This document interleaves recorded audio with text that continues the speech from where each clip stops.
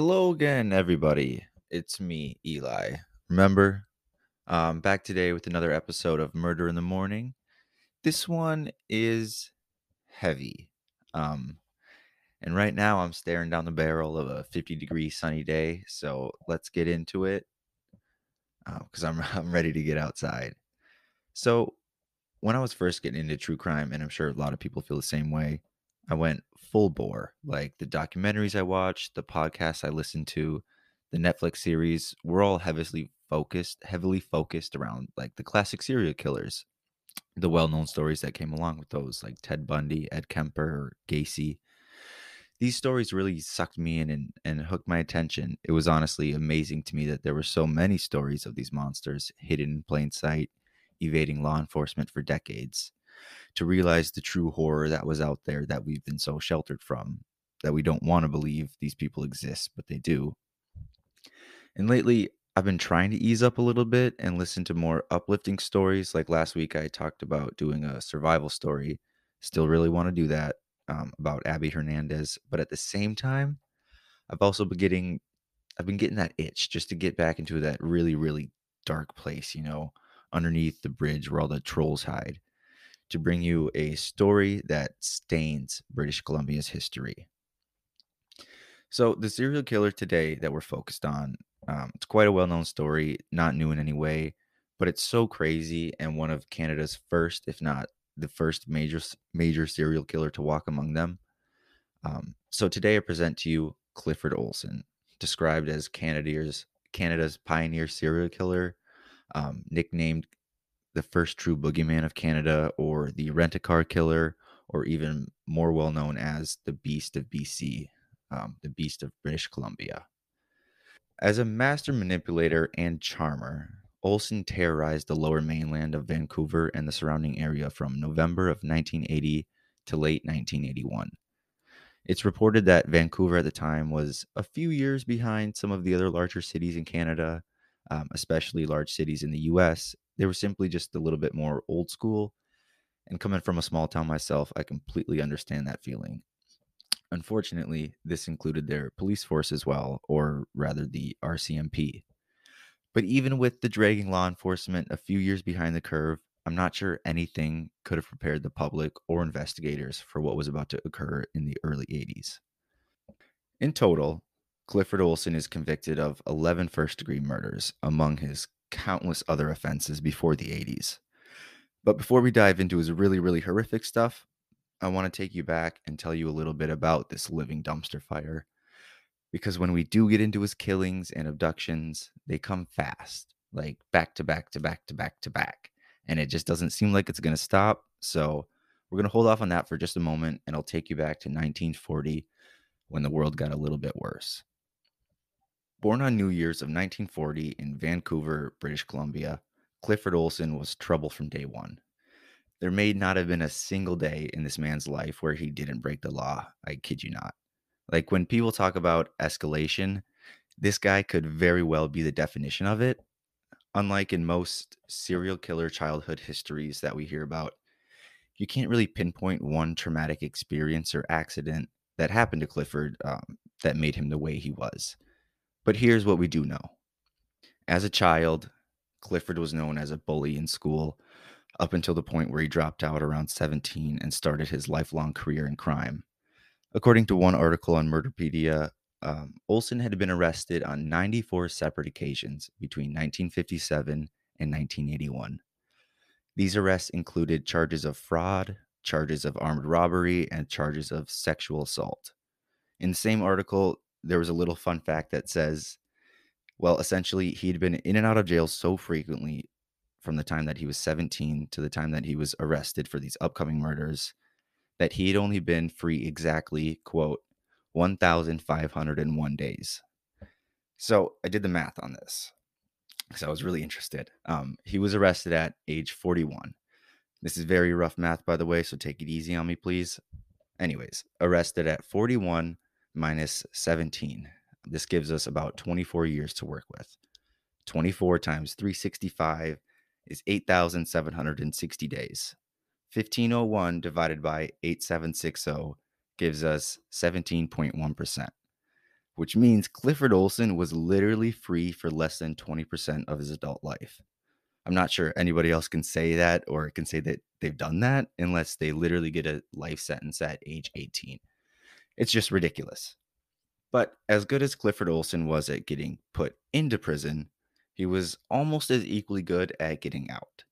During his 42 useless years here on Earth, he escaped custody a total of 7 times. 7 times he escaped prison only to tack on more time in jail and to add more crimes to his list of offenses. So during his many stints in prison, Olson was well known as a rapist and informant. At one point, he basically coached a fellow inmate named Gary, quote, to write down a confession for the murder of a 9-year-old girl. He then showed up at Gary's trial as a witness for the prosecution, helping to convict the man, end quote. So in between his times of prison, he would continue to help inform the police every so often. And this was one of the many reasons why he was able to get away with as much as he did in this short time, because he somewhat kept on the good side of the police, even though they knew him as a real scumbag, just not as a murderer yet. Like I said before, Olson was a real charmer. Like many other serial killers, he portrayed himself as a happy family man who went to church every Sunday. People remember him as a well dressed, fast talker who smoked, quote, only top of the line cigars. And I found that kind of funny. Like, do you really care that much about your appearance when you're only out of prison essentially 1 out of every 7 days? Who cares what you look like or what you're smoking? But I guess enjoy it while you're out because you know you'll be back in jail shortly. But this was only one side of the man. Some people have gone on to describe his personality as a Jekyll and Hyde type, where no one could, quote, see the monster ready to be let loose, end quote.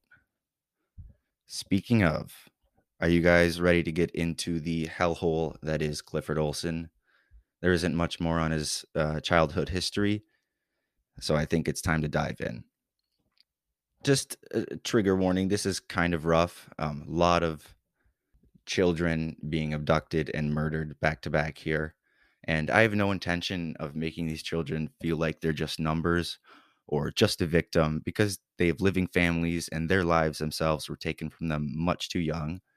But there's just so many children, and I can't spend too much time on each one. It'll be too hard to cover them all in depth. So I'm just going to gun through these and spare you most of the gruesome detail because we don't need to hear that, honestly. But anyways, this is the start of the Beast of British Columbia's horrific year-long killing spree. We start in November of 1980. 12-year-old Christine Weller was abducted from her home in Vancouver. Her body was not discovered until December 25th on Christmas. How horrifying to not have only found your daughter dead on Christmas of all days, but now to have that yearly reminder every single year. And Christine had been found with over 10 stab wounds to her abdomen, chest, and heart. Come mid April of 1981, a few months later, Colleen Dynault, I hope I'm pronouncing that correct, who was 13, she was abducted from Surrey. And less than a week later, 16-year-old Darren Johnsrud was taken from a Vancouver shopping mall. Colleen had been driven to a remote area in South Surrey where she was attacked with a hammer, and investigators found her cause of death to be 2 blows to her skull. Darren, however, he had been picked up in New Westminster and found in Desroches, unlike Colleen, but he had the same hammer wounds, or same hammer blows to his head. Let me just pause for one moment to make a note. Remember how I said he was a charmer and manipulator? Over the years prior, he had charmed the shoes off of some lady, and just weeks after brutally murdering these multiple children I just mentioned, Colleen, Darren, and Christine Weller, this motherfucker went and got married. He got married amidst this year-long killing spree. And roughly 1 month later, on May 19th, just after his wedding, Clifford kidnapped and murdered yet another victim. 16-year-old Sarah Wolfsteiner had been picked up yet again in the Surrey area at a bus stop, and she was driven down Chilliwack Lake Road and again beaten to death with repeated hammer blows to the head. And again, it just keeps going here. Only 1 month later, on June 21st, he took his fifth victim. 13-year-old Ada Court had been babysitting that night, and she never returned home. She had been picked up while walking home and driven to a remote area near Weaver Lake, where yet again he killed this poor girl with repeated hammer strikes to her head. Now, picking up a little bit more steam here, on July 2nd, just about 2 weeks later, he found his sixth victim. This time it was a 9-year-old boy. He was only 9 years old. Simon Patrick James Partington was murdered on River Road, Nelson Avenue in the Richmond area. Quote, the deceased was picked up 2 blocks from his home in the Surrey area and given a ride. During the ride, he was taken to a remote area of Richmond, given a couple bottles of beer, and then strangled. So this monster manipulates children, gets them drunk on drugs or alcohol, and then proceeds to kill them and most likely sexually assault. Ugh. This is where we first start to see him branch out a little bit, try new things, as dark as that may come off in regards to killing people. But he's like branching out here by not using his hammer. It seems like maybe his confidence could be growing. It could be him getting bored with the same act over and over again.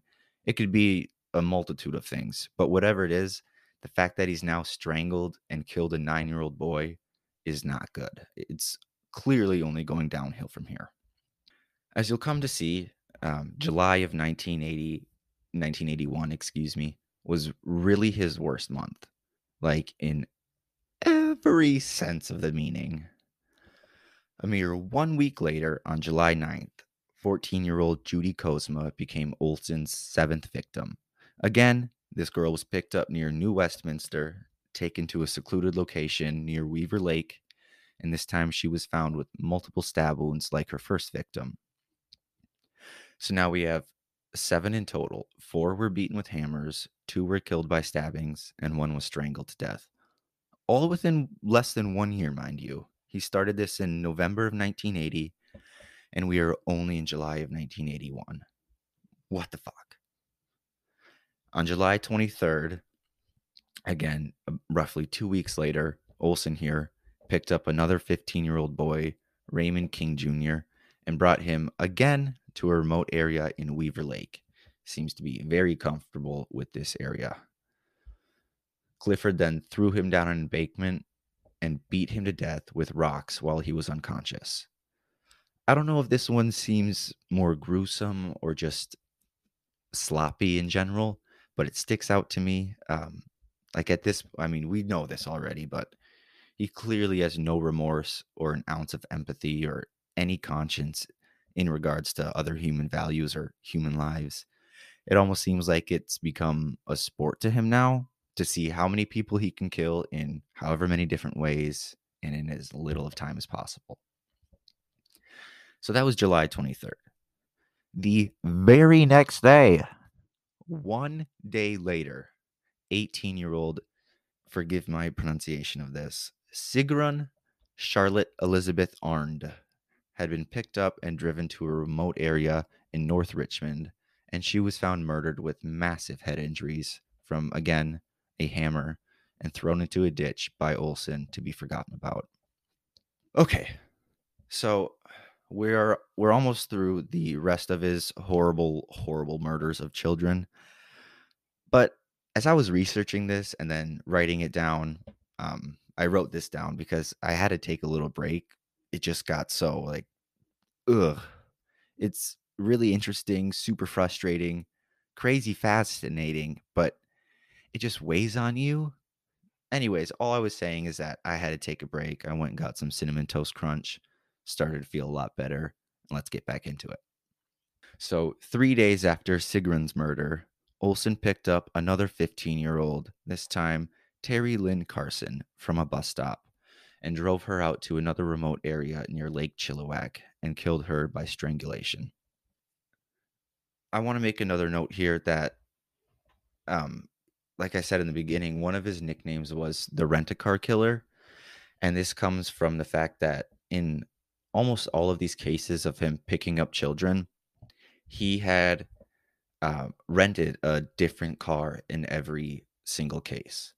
So, I mean, whether or not people were aware of this happening, there's no identification that could warn you of a man driving a certain car picking up children. He was always changing it up. And along with his charming attitude, he was able to manipulate these kids into getting into the car with them, unfortunately. Okay, finally, on July 30th, his last victim, Louise Simone Marie Evelyn Chartrand. These are such beautiful names. Just like I have three first names, essentially. A little bit jealous. Anyways, Louise was 17 when she was picked up near Whistler, British Columbia, walking to work. She was then driven to a remote area and brutally murdered with repeated blows to the head with a hammer. But thankfully, this is where his reign of terror ended. Less than 2 weeks later, after he killed Louise, Olson was finally captured and apprehended for these crimes. Well, a crime. So he was arrested while driving yet another rented car near a Vancouver island. They'd been tailing him at the time and watched Clifford pick up two female hitchhikers and finally decided to make a move. When searching the car at the time of the stop, they had found an old address book that had belonged to former victim Judy Kozma, and he was arrested on the spot for that murder. So apparently, throughout the past few months leading up to his arrest here, he had become a suspect in the case, if not the prime suspect. But because of the scattered law enforcement and only periodic surveillance of Clifford, he was able to continue to get away with these crimes for as long as he did. I mean, who knows how many more victims he could have killed? Surely the two girls that he picked up hitchhiking would have been murdered like the last 11 children he'd picked up. Okay, at this point, the RCMP has him essentially for the murder of Judy, and he's a suspect in many of the other disappearances and killings. This is maybe where we'd expect him to shut down, not say a word, claim innocence, or hell, even just toy with the investigators in the usual disgusting way. But as it so happens, something much more shocking occurred. Almost immediately, Olson tried to strike a deal with the prosecution. He offered to give up the location of six outstanding bodies and information in regards to the other four murders. But in return, he wanted $10,000 per victim to be paid to his wife. So I had listed all 11 abductions and killings back to back, but investigators hadn't found every body by the time of Clifford's arrest. So, like I said, just to clear things up, there were four bodies found, excuse me, five bodies found, and then six were missing or outstanding, as they called it. And he offered to give up information about the murders and the missing children for $10,000 for each kid, which is just gross. And beyond anyone's wildest expectations, the prosecution agreed in maybe one of the most controversial deals of all time.